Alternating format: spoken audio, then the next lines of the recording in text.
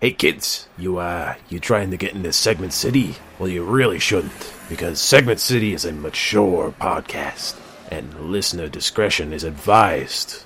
I'm just trying to look at... I know I'm in an alleyway. I know how I look, but I got some fireworks for you kids. I got snakes and I got sparklers. That's all I got. Oh, don't give me that.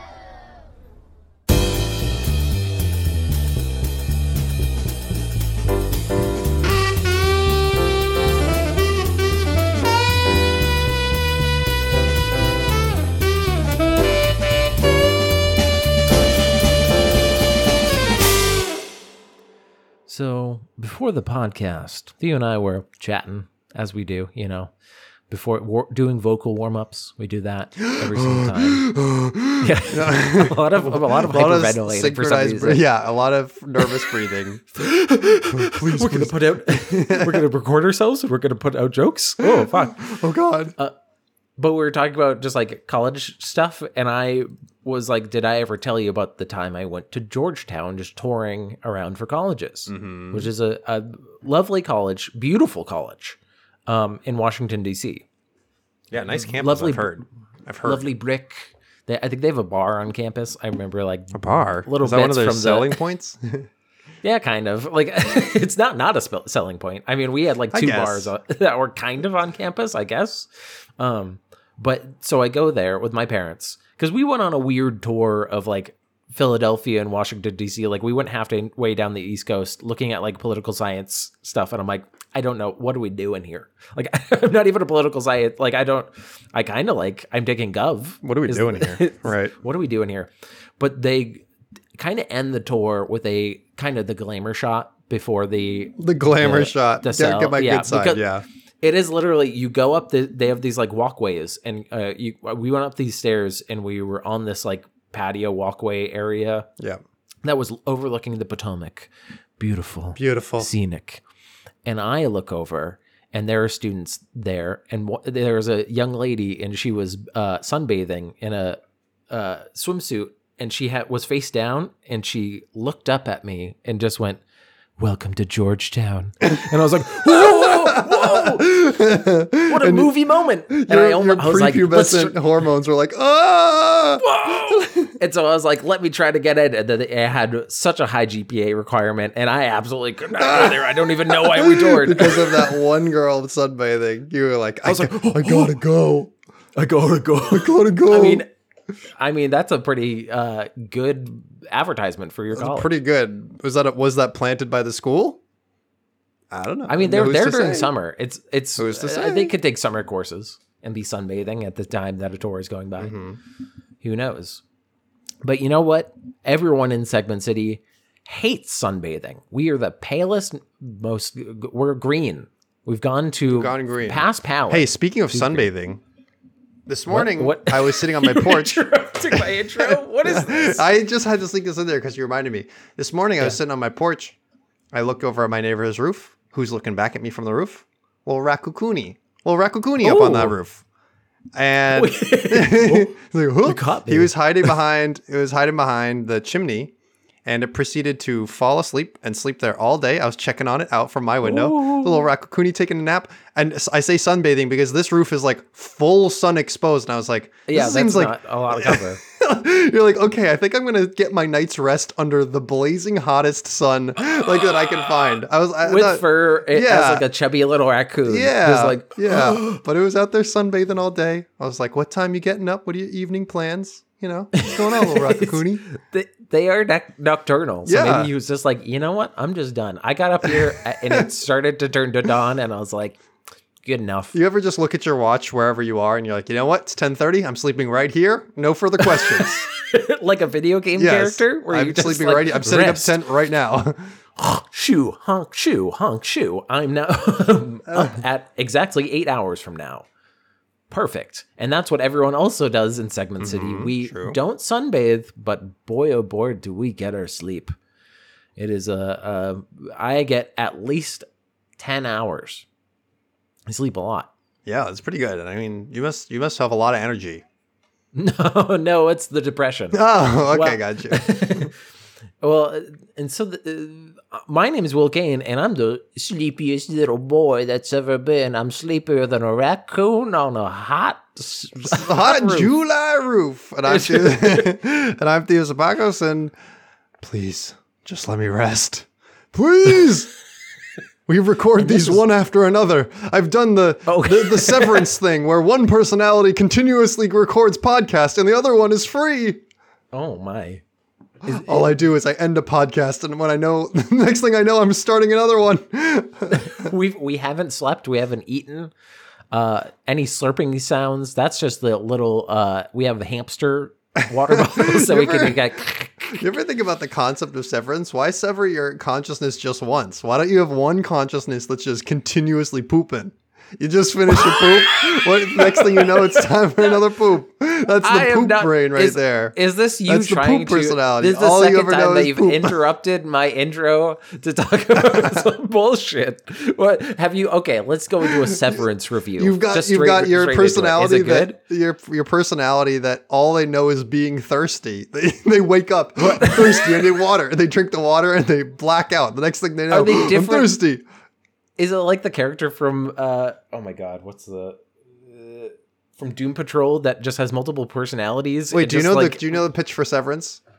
Yeah, I do. I know the pitch for Severance. Is this okay? It's like you have your work. Are we just doing a review? You have your work personality and your like home life personality. Yeah. So one person is all they know is work, and the other person doesn't know anything about work, and that's like they mentally block those two. They're effectively two different people. They have two different sets of memories. They don't even know. So what I'm suggesting is, just keep it going. You love to play badminton. All you know is playing badminton. No, because this is what happens. This is exactly what's going to happen. You're going to have your pooping personality, and you're going to go blink, and then you blink back, and you're in the desert of Mexico, and you're like, "What happened to pooping me? Like, has he been pooping the entire time?" Yeah, but when you wake up in that personality, all you know is, "I gotta get to the bathroom now." I'm saying, what do you go from your like main? Because do you have a main personality, or is it just like, "Hello, I am Theodore, and I am the intellectual personality"? Like, are you making completely different personalities? It's the same disorder. You're disconnecting the. You're basically creating chunks of memories. So it's the same personality. So it's 12 hours. It's the same personality across them. It's just different. It's different memories. So it's not like complete. It's not multiple personality disorder like that, really. But it's like I would wake up and I'd still be Theo, but I just wouldn't remember anything else, and I would know why. Please, I need to find the toilet. Pooping. What are the implants of like? I've needed to poop every single day for my. Yeah, but I need it. Then your other personality can live a lifestyle where they never think about pooping. They never even consider it. But once again, they just blink out. Like that personality, they would just show up somewhere. Yes, but the whole point is like you blink out, but then you instantly, to your consciousness, you blink back in, and it's taken care of. That's why I made the joke of you don't know what happened to the pooping consciousness. Somebody took a bulldozer and they took the entire bathroom while you're still pooping. And so you're still on the toilet. So you're still a pooper personality. And then they dump you in the desert and you go back to main Theo and you go, what? I'm supposed to go to work. And that's all you know. Are you suggesting that at one moment I need to poop and then the next moment I wake up and I'm being eaten by a T-Rex? Is that what you're suggesting? Yes. For your main personality. You go, what did this fella get up to? Happened? I'm getting Jurassic Park to that one man. He might be. He might have the same personality, but he is a different guy. He doesn't live my life. He doesn't know me. He doesn't know me. That's why he's in the fucking cubicle farm. Mm-hmm, mm-hmm. This is a podcast in which Theo and I present segments each week. Think you can make it through this one? You feel a dumpster dive through the internet, and we package up all of those good morsels of funnies into segments. But so we're going to start with a Will Stupid Thought, which I'm kind of sad to say it also kind of has to do with poop. If we're made in God's image, according to the Bible, does that mean that God farts and burps and pukes? Yeah, it's all perfect. Listen, Jesus. Perfect. Listen, the big baby J, he died to forgive our sins, and those sins include being a little pee in your pants a little bit, and maybe burping a little too hard in church. Wait, and those are all lumped into that forgiveness burrito that they call it. Oh. if those are sins, then gosh darn it, I didn't confess those ones.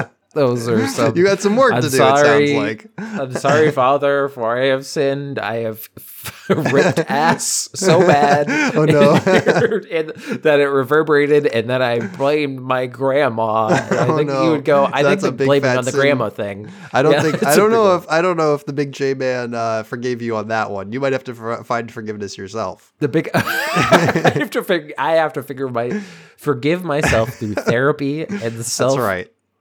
I go on psychedelics for like, you know how people are talking about like mushrooms and stuff for therapy? Yeah, therapy. It's like you start doing those, and I'm just like, wait, I gotta relive that. I gotta deal with it. I've got some unsolved business here. There's like hypnosis involved where they're just like, you would go back to your childhood. And I'm like, Jesus, no. Oh, no. Like, okay, and our session is over now because you're going to have to leave. This boy is broken and very gassy. That's our time for today. So are you saying that farts are divine in nature? If it's in God's image, it's God's will, you know? Are you suggesting that there's a whole subset of actions that are just like, and God was like, well, they're going to do these things, but we won't talk about them. I think what I presumed was that God was like the premium action figure, and we're the cheap G.I. Joes. Where we have the sanitation system because he couldn't kid us out with like the fully functioning Ken doll lack of God. God is like the first grader who crafts something out of clay. And turns around to the parent, and the parent goes, nice, what is it? And they have to go, it's a person. It's a person. Yeah. And so God did that. He made people, and he turned around to all of the other divine beings, and he was like, look at it. Look at what I made. And they're like, yeah, but what is it? And he's like, it's us. This is us. It's us. Yeah, it's exactly. It's us. Like, and they're like, but they're doing a lot of farting and burping. Are you sure it's us? They produce a lot of waste. Yeah. You know, that seems like they're really gassy.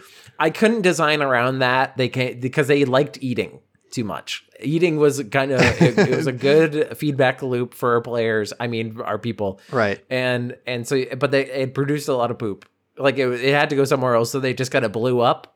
Like they just kind of ballooned out. And the other people were like, so all this poop, what are you gonna do with it? And he's like, see how I made the ocean real big? Big brain. Yeah. Big brain. They're actually going to just put it into the Thames. They're just going to yeet it in and hope it turns out good, I guess. I was like, yeah, it seems fine by us. Ocean's a big place. Sure.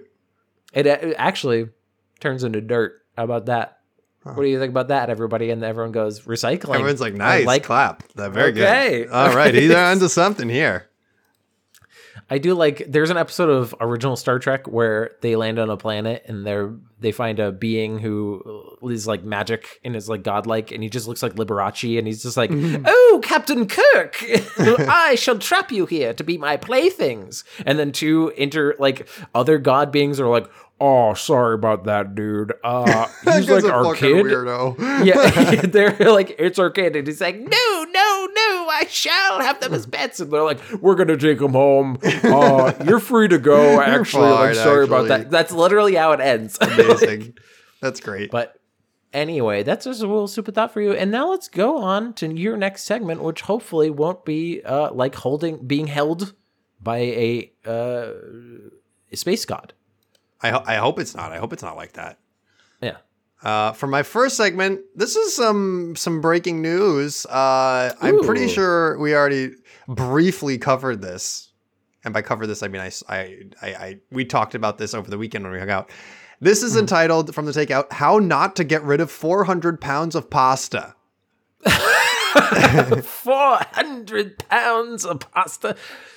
Okay, can I start the list of anywhere that isn't like the trash bin? No, you can't come up with reasonable answers. That's for us to... Because it would be weird if they're like, on Jerry's car, acceptable. In a little creek, okay, we're going to accept that. That's in my gas tank? Probably not. Can't do that. No good. No good. In my mouth? Don't think so. I'm gluten-free. I'm a gluten-free, and also it's uncooked. Yeah. The article starts... What? Ooh. Is it uncooked? I didn't even know. Ooh. I thought it was cooked. Here's how the article starts. We'll see what the article. I saw the photos first. Tan, scraggly piles along the banks of the otherwise fertile stream. My mind went to worms, then to gnats. I once wrote an article about fungus gnats, the larvae of which sometimes form circles to travel. Was I looking at something like that? A natural phenomenon that covered the stream in thousands of brown straw-like creatures? Nope. I was looking at pasta. Residents of Old Bridge, New Jersey were presented with a mystery this week. Who dumped mounds of pasta in the forest along the stream? The saga began earlier in the week when the resident Nina Jokowitz alerted town officials to the bountiful mess after receiving a complaint from a neighbor. Reportedly, it was loose spaghetti, alphabet noodles, and elbow macaroni. Oh. Okay. Quote, a variety. There was literally 25 feet of pasta that had been dumped, she told the New York Times. she's measuring in feet. In feet of pasta. Yeah, 25 feet of pasta. She had to yell, Charles, get the tape measure. And then they measured it all out. Like, that's a lot of pasta. Wowee. Fuck, no, this is a bounty. This is an entire JV volleyball team's dinner of pasta. Mayor Owen Henry told NBC News that the pasta was woefully plain. Quote, no sauce, no gravy, no cheese. It was just piles of macaroni and spaghetti, Henry said. The pasta, it appeared, had been dumped dry, then began to soften up after a heavy rainfall. Ooh, cooking in nature. Yeah, rehydrating in nature. Technically, if it gets enough grass on it, it could be pesto. A spokesperson for the pound of Old Bridge told PIX11 that in all, the detritus totaled around 15 wheelbarrows worth of illegally dumped pasta. I'm loving every single angle on the measurements of this pasta. I was about to bring that up. No one in this town knows how to properly quantify this amount of pasta.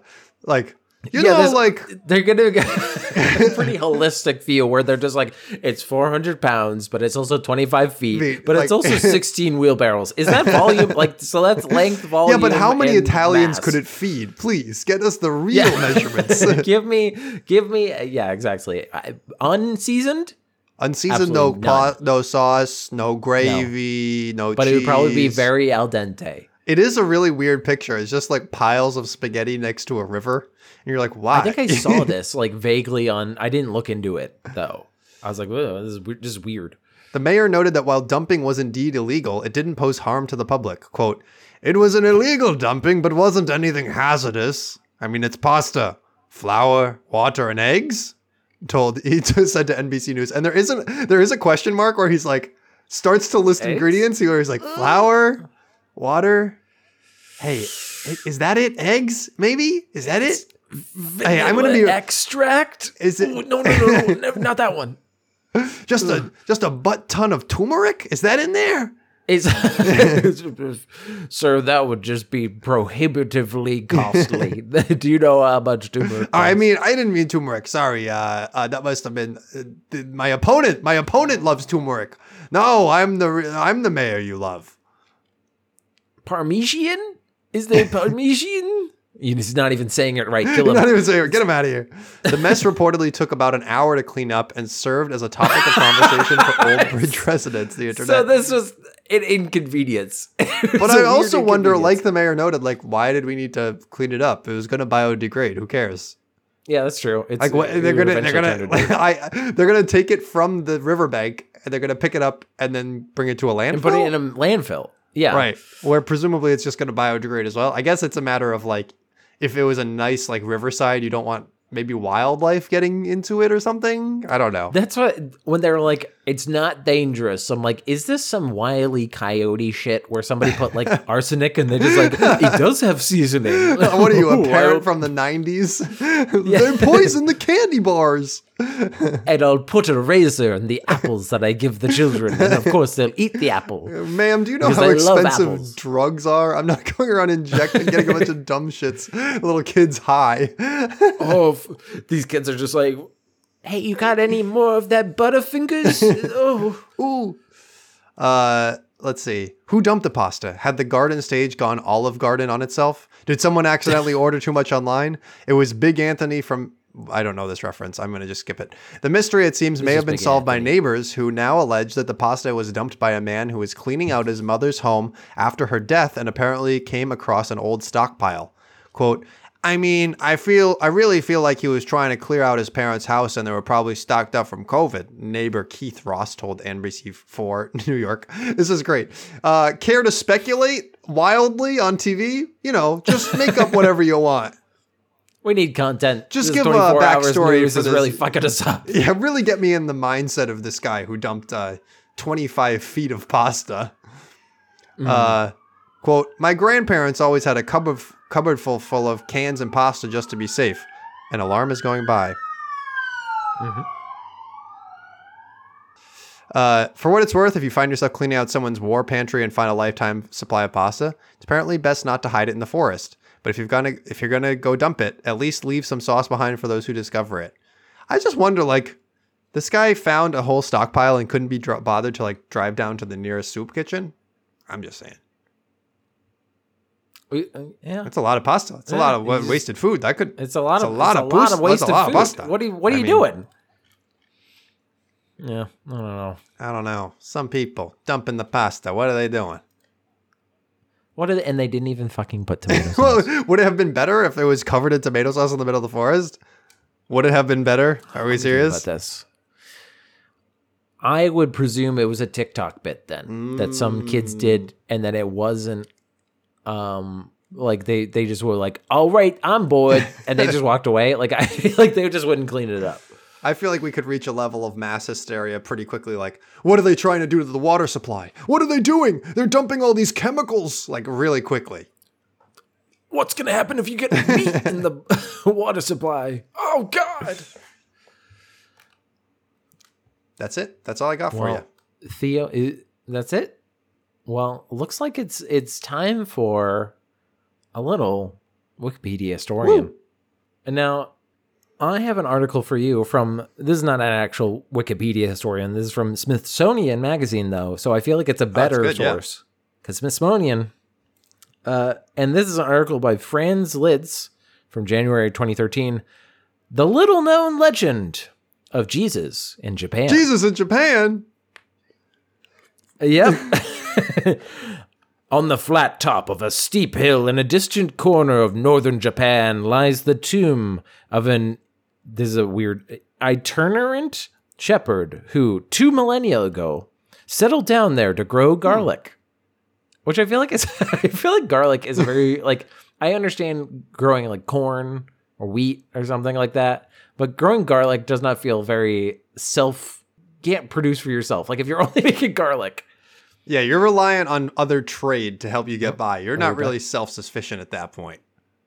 Maybe people love garlic they just absolutely adore it and are willing to trade anything. But anyway, he fell in love with a farmer's daughter named Mayuko. Fathered 3 kids and died at the ripe old age of 106. Holy moly.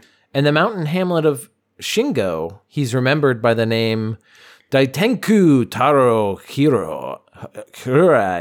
This is going to be full of bad pronunciations because I'm from Boston. Because I'm from Boston. It's one of those things where I'm from Boston, and also it's hard to read these sometimes because like different places have different like enunciations for stuff. So I could be saying all this wrong. The rest of the world know him as Jesus Christ. What? It turns out that Jesus of Nazareth, the Messiah, worker of miracles, and the spiritual figurehead of one of the world's foremost religions, did not die on the cross of Calvary, as widely reported. According to amusing local folklore, that was his kid brother, Isakiri, which is a Japanese name. I don't know why they would have his brother in the middle in fucking Jerusalem would have Joseph had a son, and his name was Jesus, and then we have Jesus. Isakiri. And, Jesus really got all the shine, but Isakiri just as important, had that garlic miracles going, Yeah. So he was replaced by Isakiri, whose severed ear was interred in an adjacent burial mound in Japan. So they're implying that he took his brother's ear with him to Japan. Like, hey, sorry for that. Like he could whisper it like it's fucking Reservoir Dogs. So he can like confess his sins. He's like, hey, I know that I really just shouldn't have hit that kid, hey, but you know, I was really mad, so I'm forgiven now. Thanks for taking the L for me on the cross. That was a real nice. I can't believe it. A bucolic backwater with only one Christian resident. Wow, so he failed in his job. What a description. A bucolic backwater? Rough. That's my town you're talking about. Yeah, with only one Christian settlement. And no church within 30 miles. Shingo nevertheless bills itself as Kirisoto no Soto, Christ's hometown. Every year, 20,000 or so pilgrims and pagans visit the site, which is maintained by a nearby yogurt factory. Which I don't know if that means it's located near a yogurt factory or the yogurt factory maintains it. I don't know, but either way, but you know, a lot of yogurt. Some visitors. Good, not a great partnership. Not a great partnership for that garlic crop you're growing. I would say not a lot of. I guess unless this specific place in Japan is producing a lot of tzatziki, I'm really not sure what the crossover is. Welcome, everybody. We have now filled in the grave with yogurt, and just like the Christ himself, it is rotten. It is going bad. Some visitors shell out the 100 yen entrance fee at the Legend of Christ Museum, a trove of religious relics that sells everything from Jesus coasters. I mean, they're really putting it on the tin there. It's the Legend of Christ, where absolutely. It's like, we don't know, allegedly. Coming to Japan. This is Mothman levels of like you allow it. There's because like a it's blurry fun. Photo, and they're like, "That's Jesus." Oh yeah, that was him back in the day. Some participate in Springtime Christ Festival, a mashup of multi-denominational rites, not multi-dimensional. Multi-denominational rites in which kimono-clad women dance around the twin graves and chant a 3-line litany in an unknown language, which feels fucking weird as shit to have an unknown. Just like that's just speaking in tongues, right? Like you're just saying bullshit. But when they say 3 women chanting, it implies that they're saying the same words, so they can't be just making it up on the spot. It has to be rehearsed. They have to know what they're talking about. They all just decided on the words where they just go hiya boo. Yeah, like they like they could just do whatever, and nobody and people are like, "Cool, is this Christ? Is this what Christ like?" Has anyone asked them what language it is or what it means? I mean, maybe they just haven't been asked. There's no churches around. They don't have anyone to ask. Like, is this what Christians do? I don't know. The ceremony designed to console the spirit of Jesus. Oh no, we didn't do the special ritual. Oh, no. Jesus is rising from the dead.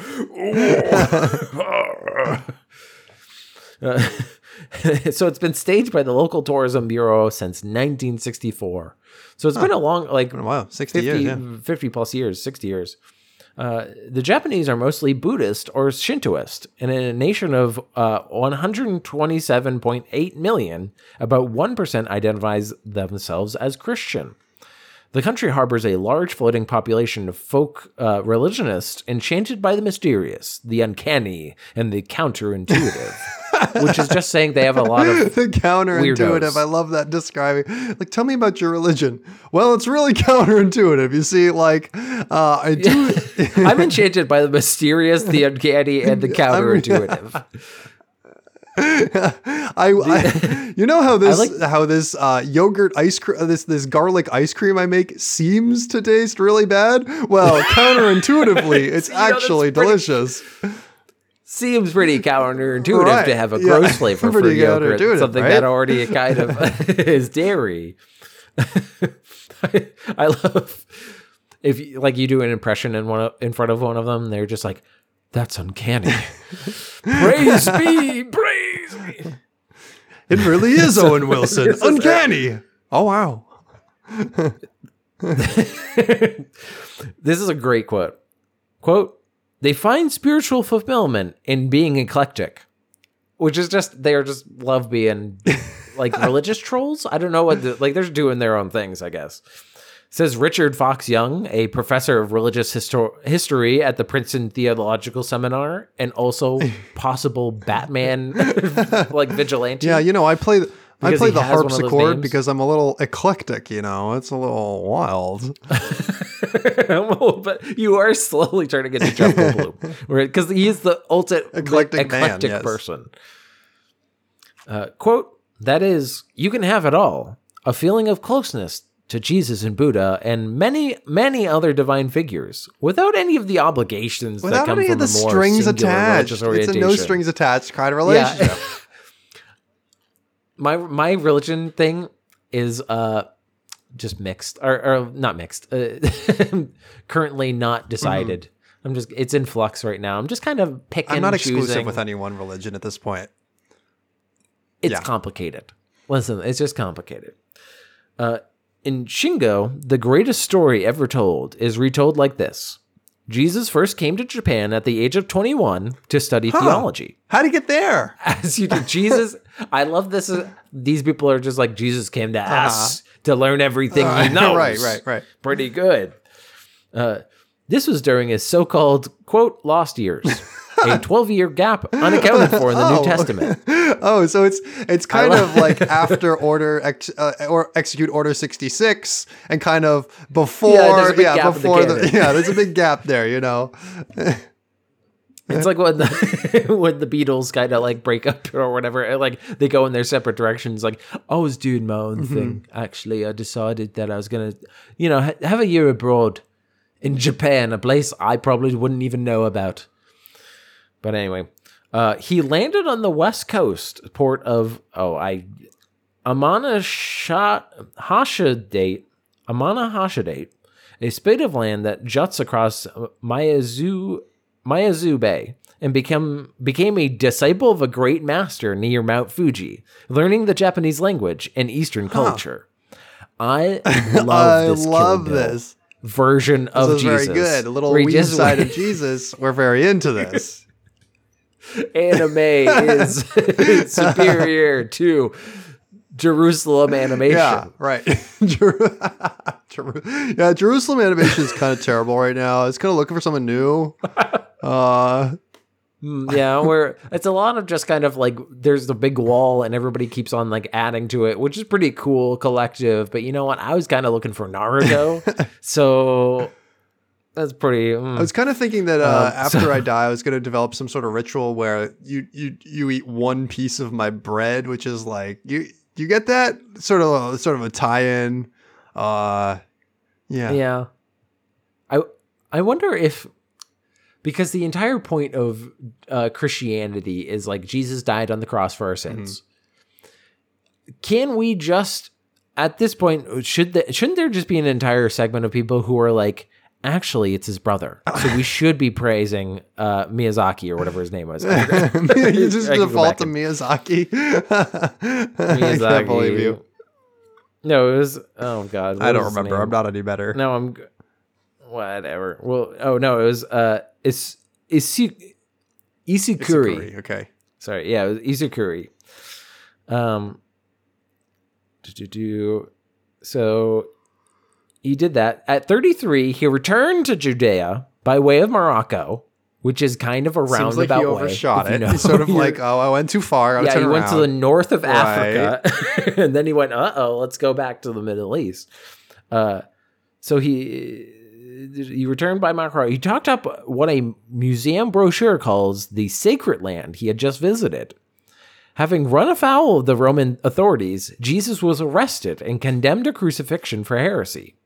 But he cheated the executioners by trading places with the unsung, if not unremembered, Isikuri to escape persecution. Yeah, so he did they did the prestige. Wait, so he let his brother die for his sins? Is that what they're saying?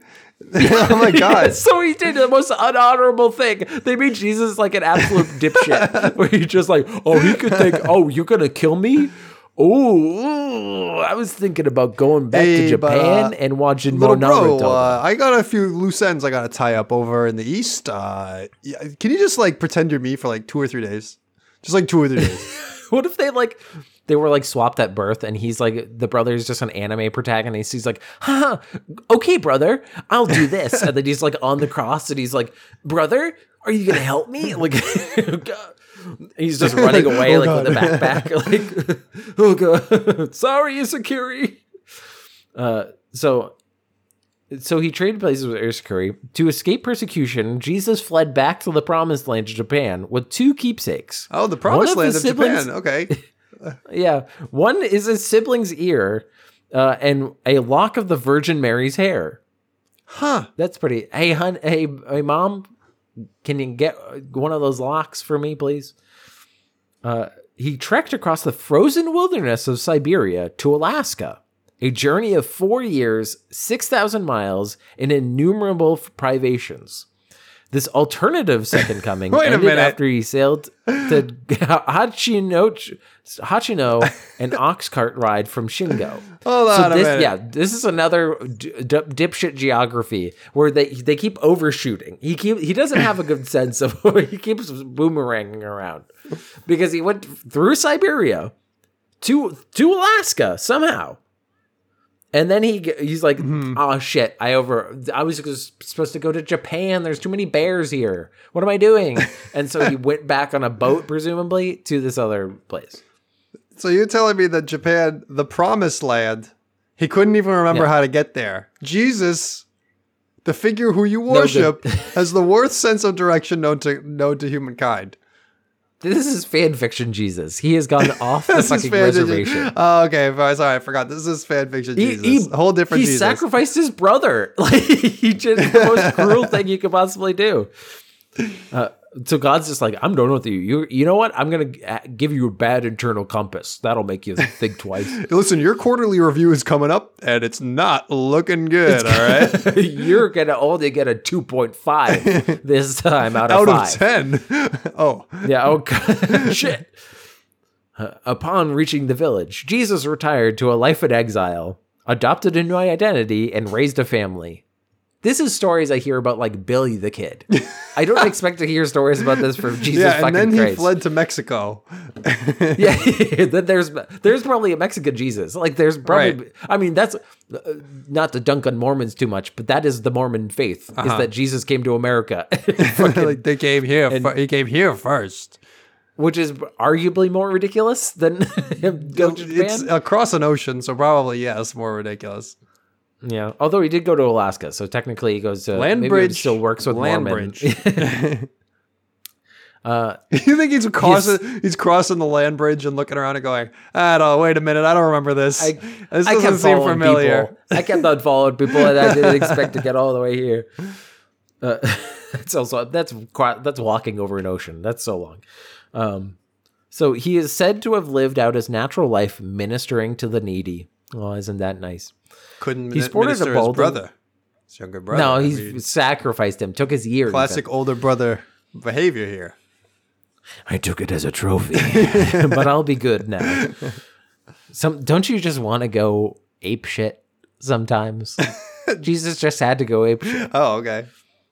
So he sported a balding gray pate, a coat of many folds, and a distinctive nose, which the museum brochure observes earned him a reputation as and this is a racist remark, a long-nosed goblin. Huh.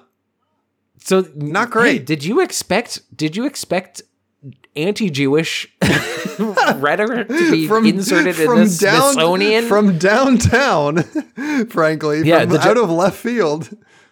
They were just like, because Jesus is Jewish, and that is also a very racist. It's not great. That's usually a depiction of Jewish people. Not great. The decidedly not great. That his reputation was that he was giving to the poor, and they're just like devil, like goblin man, like what the fuck.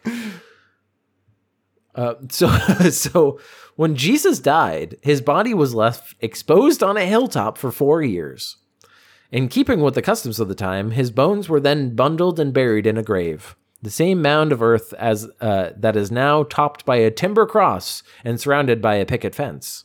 Though the Japanese Jesus performed no miracles, one would be forgiven for wondering whether he even turned water into sake. Wow. Which is a fun had to end like that, huh? They didn't even end this way. This all sounds more like Life of Brian than Life of Jesus. Still, the case for Shingo Savior is argued vigorously in the museum and enlivened by folklore. In ancient times, it's believed villagers maintained traditions alien to the rest of Japan. Men wore clothes that resembled the toga-like robes of the biblical Palestine. Women wore veils, and babies were towed around in woven baskets like those in the Holy Land. This feels like in Argentina when there's just like little Bavaria, like it's that kind of vibe where it's just like, I'm sorry, why is everyone fucking like, why is it like Jerusalem here? Also, didn't y'all just say you considered him a goblin? What are we doing? Yeah. Why are you dressing like him? Why is the local goblin being like he's a fashion icon though? Not only were the newborn swaddled in clothes embroidered with a design that resembled the Star of David, but as a talisman, their foreheads were marked with charcoal crosses, which is like telephone religion. Like they don't understand what the thing is about, I guess, and they just are like they don't like they're not doing it for Ash Wednesday. The museum contends that the local dialect contains words like Abba and Gaga, mother, and Aya and Dada, father, that are closer to Hebrew than Japanese, and that the old village name Hiramura can be traced to the early Middle East diaspora. Religious scholar Arimasa Kubo, a retired Tokyo pastor, thinks Shingo may have been settled by, quote, descendants of the 10 lost tribes of Israel. Is that where they got lost to? They got lost all the way to fucking Japan. As in to fuel this unlikely explanation, in 2004, Israeli ambassador Eli Cohen visited the tombs and dedicated a plaque in Hebrew to honor the ties between Shingo and the city of Jerusalem. Which is, do you think he's in on the joke where he's like, this is very fun? Yeah, I'm not convinced. This is good. Yeah, right. Does he think this is really canon? No, I don't think he has a stake in the game because I think the president of the Israeli ambassador is probably Jewish, so he probably doesn't give a shit about what happened to Jesus. Embassy spokesperson Gil Haskell explained that while Hebrew tribes could have migrated to Japan, the marker was merely, quote, a symbol of friendship rather than an endorsement of the Jesus claims. Okay. I love that. That's covering their asses. Another theory raises the possibility that the tombs hold the bodies of 16th century missionaries. Christian evangelicals first came to Japan in 1549, but bitter infighting for influence in Japanese converts led to a nationwide ban on the religion in 1614. Believers went underground, and these hidden Christians, as they were called, encountered ferocious persecution. To root them out, officials administered loyalty tests, in which priests and other practitioners were required to trample a cross or an image of the Madonna and the baby Jesus. Those who refused to denounce their beliefs were crucified, beheaded, burned at the stake, tortured to death, or hanged upside down over cesspools to intensify their suffering. Oh my God. Over cesspools. Fill up the cesspool. We're going to shit in the cesspool. Roll out the cesspool, boys. We got another one. It's just like a little little floaty like pool, just like one that you would have in your lawn. In just your like yard, pushing it out and it keeps sloshing Fill everywhere. it up with cess. But it's so crazy whenever people are like, oh, you guys believe in this other guy that he's kill him. Just behead him. Let's get rid of him. Like, just put him over the cesspool. For more than 200 years, until an isolated Japan opened its doors to the West in 1868, Christianity survived in scattered communities, which perhaps explains why Shingo's so-called Christian traditions are not practiced in the rest of the region. The key to Shingo's Christ cult lies in a scroll purported to be Christ's last will and testament, dictated as he was dying in the village. A team of what a museum pamphlet calls archaeologists from an international society for the research of ancient literature discovered the script in 1936, which I'm going to say 1936 is still in the bullshit years where they can bullshit this. But We're going to make anything up. The history is fake and nothing matters. Yeah, it's kind of 1936 anthropology and archaeology is kind of it's okay, but that manuscript, along with others allegedly unearthed by a Shinto priest around the same time, fleshed out Christ's further adventures between Judea and Japan and pinpoint Shingo as his final resting place. In parentheses, as luck would have it, the graves of Adam and Eve were just 15 miles west of town. Oh, wouldn't you know? What a convenient spot. Curiously, these documents were destroyed during World War II, the museum says, allowing it to house only modern transcriptions signed Jesus Christ, Father of Christmas. Father of Christmas? That doesn't make any sense. Doesn't make any sense. Christmas came out so much longer after Christ. Like he was. Oh my God. Do we have to say on our podcast that Santa is not Jesus for like anyone who's not Christian? Santa is not Jesus. Santa's not Jesus. I'm sorry to tell you this. Ugh. But even more curiously, Jesus lived during Japan's Yōyai period, a time of rudimentary civilization with no written language. The original scrolls were brought to Shingo by an Eastern Magi that included the Shinto priest, a historian, and charismatic Christian missionary, who preached that the Japanese emperor was the Jewish Messiah. They were joined by Shingo Mayor Denjiri Sasaki, a publicity hound eager to make the town a tourist destination. Sasaki led them through a valley of rice fields and up a slope to a bamboo thicket that concealed the burial mounds. For generations, the land had been owned by the garlic farming Sawaguchis.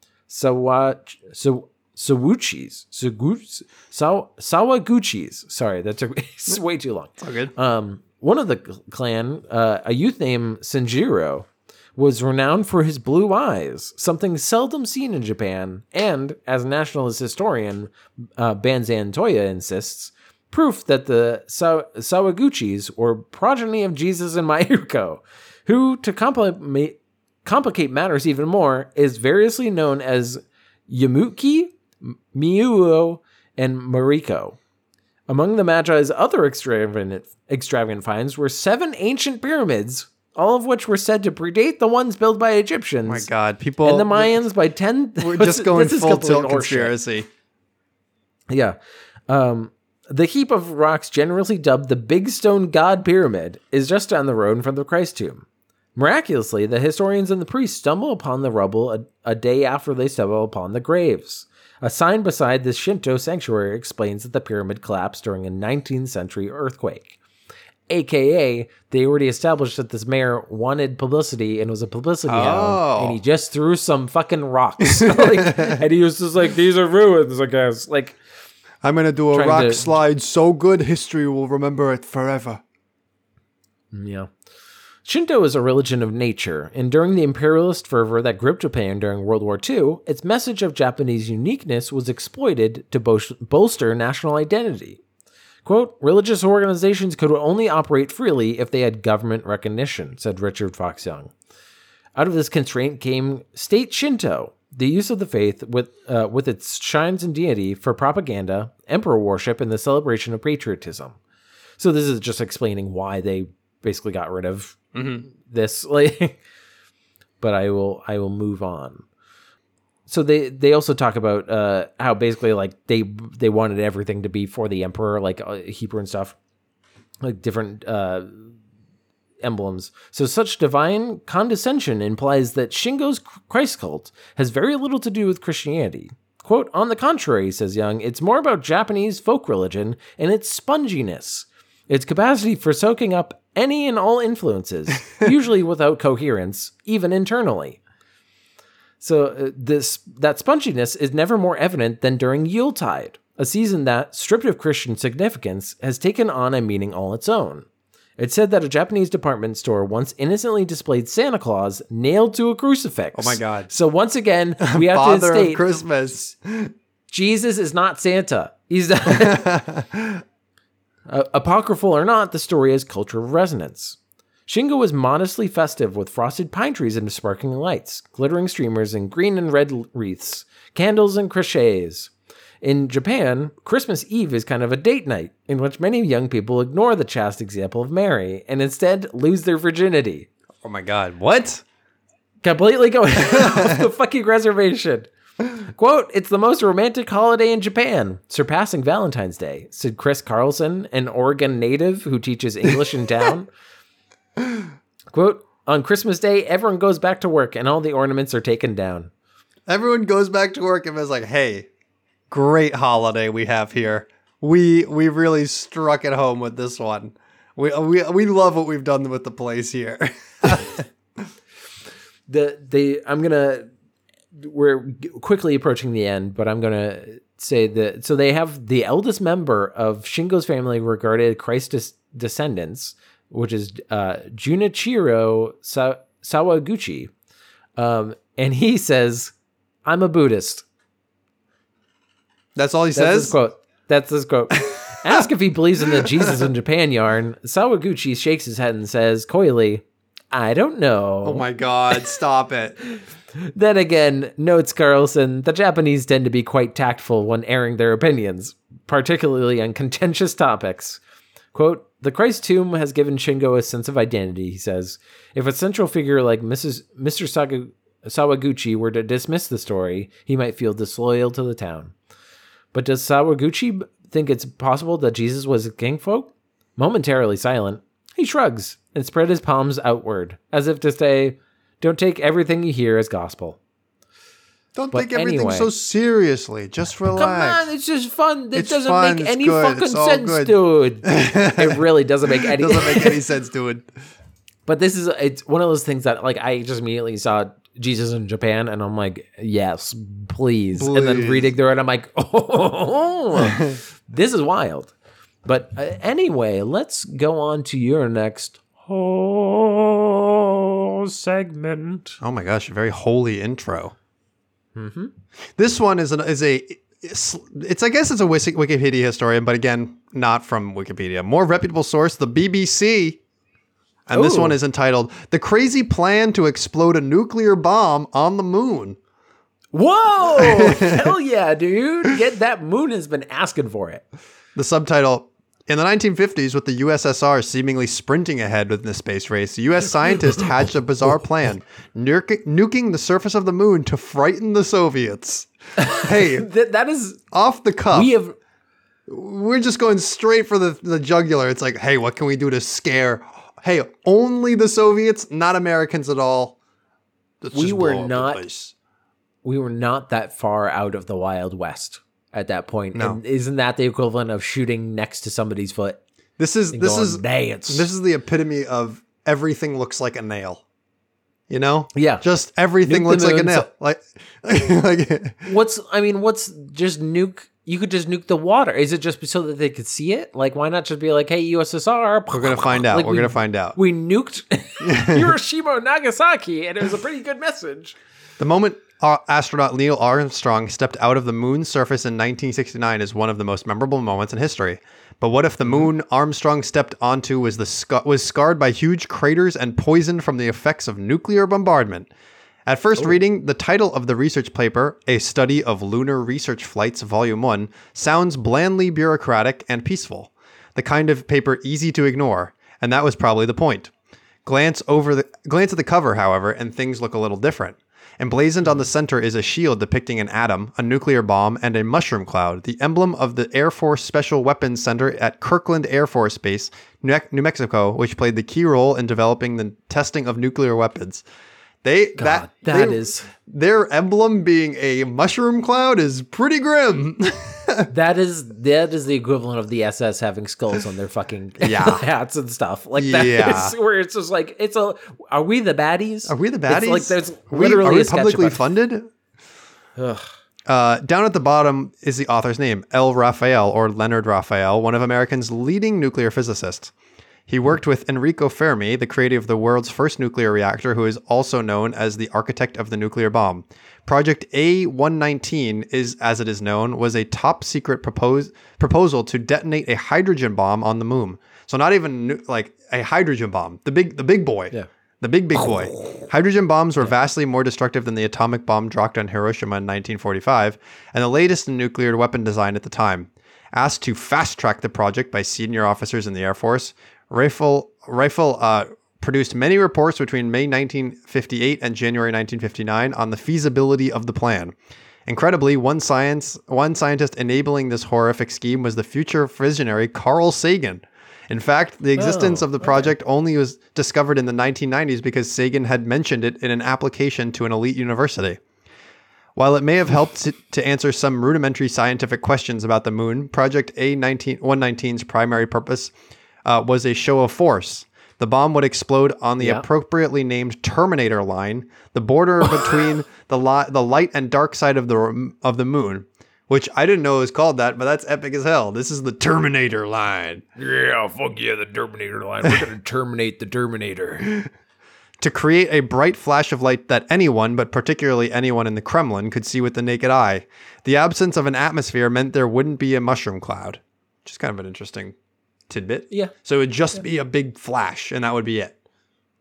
They're just expecting Gorbachev or Khrushchev or whoever the fuck it just be like, what is a good thing? I'm staring at the moon. What beautiful moon there. Oh! Yes, of course. I do my nightly moon gaze to help me calm down from a Cold War frenzy, I mean. And you know what? Tonight's especially beautiful. Huh? Did the moon fart at me? Hey, what's going on? Is it flirting with me? Do I have to light one? Do I have to nuke myself in response? Did the moon have birth to other moon? What happened? There is only one convincing explanation for the proposing such a horrendous plan, and the motivation for it lies somewhere between insecurity and desperation. In the 1950s, it didn't look like America was winning the Cold War. Political and popular opinion in the United States held that the Soviet Union was ahead in the growth of its nuclear arsenal, particularly in the development and number of nuclear bombers and nuclear missiles. In 1952, the U.S. had exploded the first hydrogen bomb. 3 years later, the Soviets shocked Washington by exploding their own. In 1957, they went one better, stealing the lead in the space race with the launch of Sputnik 1, the first artificial satellite in the orbit around the world. It didn't help American nerves that Sputnik was launched on top of a Soviet intercontinental ballistic missile, albeit a modified one, nor that the US's own attempt to launch an artificial moon ended in a huge fiery explosion. And there was some pretty, there was a link there, and there was some pretty like little nasty, like the news at the time was calling it Flopnik and Kaputnik, which is pretty brutal. Like pretty rude for the scientists who were trying to watch. Like, hey, this is a point of national pride. Can you not just roast us? Can you leave us alone for a second? We are literally on the cutting edge. Right do you know how hard it is? Like fucking not? We're putting a man in space. Come on. The inferno that consumed their Vanguard rocket was captured on film and showed around the world. A British newsreel at the time was brutal. The Vanguard fails. A big setback indeed in the realm of prestige and propaganda. When asked for comment, everybody blew raspberries and said, go fuck yourself. Later the same year, U.S. newspapers citing a senior intelligence source reported that Soviets to H-bomb moon on Revolution anniversary November 7th. So that apparently the Soviets were planning the same bullshit. And then followed up with reports that the Soviets might already be planning to launch a nuclear-armed rocket at our nearest neighbor. Like the other Cold War rumors, its origins are hard to fathom. Strangely, it's scarce. This scarce also likely motivation the Soviets to develop their own plans. So, like, it was like the snake eating its own tail. It was like the news was reporting, and then the Soviets were like, you know what? Maybe that's not a bad idea. Like, maybe we should nuke the moon. Okay. All right. Is this anything? I wonder if they what if they accidentally launched theirs at the same time that America launches theirs? And No. And just like, Oh, no. We just blow up the world. Like, that would just be perfect. Codenamed E4, their plan was a carbon copy of the Americans and eventually dismissed by the Soviets for similar reasons. The fear that stupid as shit. The fear that the failed launch could result the bomb dropping on Soviet soil. Yeah, like no shit. Like if you launch a bomb, it's like firing a gun into the air and being like, hope nothing bad happens. The risk is so much worse than the reward. Like, the reward is not that much. They already know we have nukes. Like, they already spying on everything. Like, this is the bullshit that got us MK Ultra. Because this is like literally because the CIA was like, the USSR has mind control technology, so we gotta do mind control technology. And then the USSR is like, what? What are you talking about? And they're like, ooh, so we're the only ones, huh? But now they're doing it too. But it's equally stupid. Like, they're just both idiots. They're both idiots. We're all idiots. They may have simply realized that landing on the moon was the bigger prize, but Project A119 would have worked. In 2000, Rifle had his say. He confirmed that it was technically feasible and that the explosion would have been visible on Earth. The loss of the pristine lunar environment was less of a worry to the U.S. Air Force despite the scientists' concerns. Which is like, the first thing is like, I imagine someone in a boardroom being like, all I'm saying is national security. There could be aliens. We might as well strike first. All right? We don't know. It's basically, yeah. You know what? What's on the dark side of the moon? A nuke. That's what's going to be there. I saw Transformers. There's a Transformer on the other dark side of the moon. All right? That's a documentary. And that's a documentary that doesn't come out for another 65 years, but I have seen it. I've seen it, and it's going to be based off of a Toys thing from less time in the future. You imagine have like a senior military official having a premonition, and it's like Shia LaBeouf's Transformers, and they're like, "Oh, the future! Oh!" That's actually interesting. Having a premonition of a movie, and then it's just like it's Terminator or whatever, and he's just like, "Okay, robots are bad, and they're going to be like in the 80s, I think. Yeah, so we should start killing robots now." Let's see what it says. Project A119 was one of several ideas that were floated for the exciting response to Sputnik, says Aller Wellerstein, a historian of science and nuclear technology. That included shooting down Sputnik, which feels very spiteful. They refer to them as stunts designed to impress people. Now, what they did in the end was put up their own satellite, and it took a little while, but they continued this project somewhat seriously, at least into the late 1950s. It was a pretty interesting window in a sort of into the sort of American mindset at the time. This push was to compete in a way that creates something very impressive. I think in this case, impressive and horrifying are a bit too close to each other. Fair enough. Yeah. Oh, he continues, Project A119 reminds me of the segment in The Simpsons where Lisa sees Nelson's Nuke the Whales poster on the wall, says Bledin Bowen, an expert in international relations and outer space. And he says, Simpsons well, you've got to nuke something. Jesus Christ. You got to nuke something. Listen, we got to do something about it. And Mars is too far. We got to have it to be the moon. Could these plans surface again despite some international consensus? I've heard some noises coming out of some places in the Pentagon about looking at the U.S. Space Force missions for the lunar environment, Bowen says. If some of the more outlandish ideas don't find root in the U.S., that doesn't mean they couldn't find favor in further afield, such as in China. I wouldn't be surprised if there's a community in China now wanting to push some of these ideas because they think the moon is cool and they work in the military, Bowden adds. Most of the details of project... No. That seems just like, hey, you never know, China's crazy.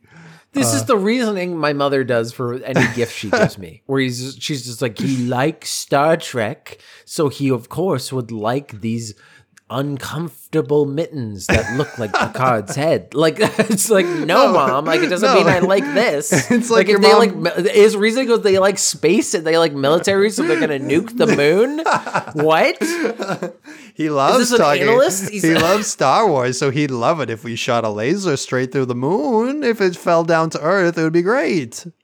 Everyone says that the president of or whatever of China looks like Winnie the Pooh. Now, maybe he thinks that the moon is full of honey. Oh, is that something? About that?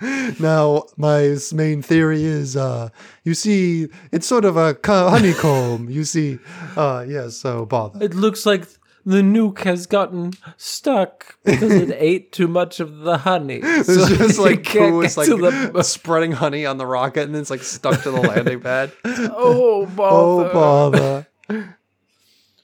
Well, let's okay, so they ended it with just like pure speculation. Let's just hope then we're not out here, no one's out here nuking the moon. We should all realize this is a bad idea, but you never know. Yeah. You never know. What are you going to do? But anyway, you know what I do know? What's that? That we're at the end of the dang episode. Ding dang. Thank you, everybody, for listening this far. I had a very holy segment set. Sure Talked did. about God, Uh-huh. farting, and then I talked about Jesus in Japan. Uh-huh. Yeah, and I was Jesus' hot vacay to Japan. if I could Hot somehow girl summer for Jesus. Hot girl summer for Jesus. There it is. Yeah. There's the episode title we were looking for. Whoever said it hey, I just delivered it on a fucking silver platter. But and all the listeners are going to be like, why is it God poops? Then why is they didn't actually use that one? But thank you everybody for getting to the end of the podcast. Remember, if you have any segments, send them to segmentcitypodcast@gmail.com. Hit up our Twitters, Segment City, or YouTube, Segment City. And if you like the episode, give us a rating, give us a review, tell us what you like. And we will make sure to take a look at those. And we have a big thank you to give somebody in particular. Thank you to Rachel Robinson. She does our intro music and does other music that you can find on platforms such as Spotify. And some say she makes music so good, it's going to split the moon right down the middle. It'll like a split melon. Your mind in half. It'll destroy your ego and your personality. It'll destroy you. But anyway, we're going to end with List of Unusual Deaths. This is Hans Steininger, who died in 1567. No specific date. Hans Steininger, the Burgomaster of Braunau. The Burgomaster, Yeah, the Burgomaster of Braunau, which when you scroll over in Wikipedia, it says Braunau am Inn is a town in Upper Austria on the border with Germany. It is known for being the birthplace of Adolf Hitler. Woof! What a place to be known. What a oof. So yeah, what a thing. Then Bavaria, now Austria, died when he broke his neck by tripping over his own beard. Oh man, the beard. Oh bother. How long do you think this beard was? Because I assure you, it's gonna 6.5 feet long. Oh, that's too long. That's it was 4.5 feet. That's so long, man. Just trim your beard. I mean, he was a short guy though. Yeah, for international people, it's 1.5 meters long at the time. Was usually kept rolled up in a leather pouch. So he used to have it in like a big pouch. Bro really went out and accessorized rather than clipping his damn beard. Like, dude. Do you think he had a moment where he was just like, you know what? I think it's fine. It'd be like you going out. Like, I think I could take trash out with no glasses, right? Yeah, like I could go with no beard thing. Like, and then he just freaking dies immediately. Oh poor guy. Well, goodbye. That is the end of the episode, Theo. It is the end. I gotta go roll up my beard before I get up. Oh, for that takes 45 minutes. We'll see you later.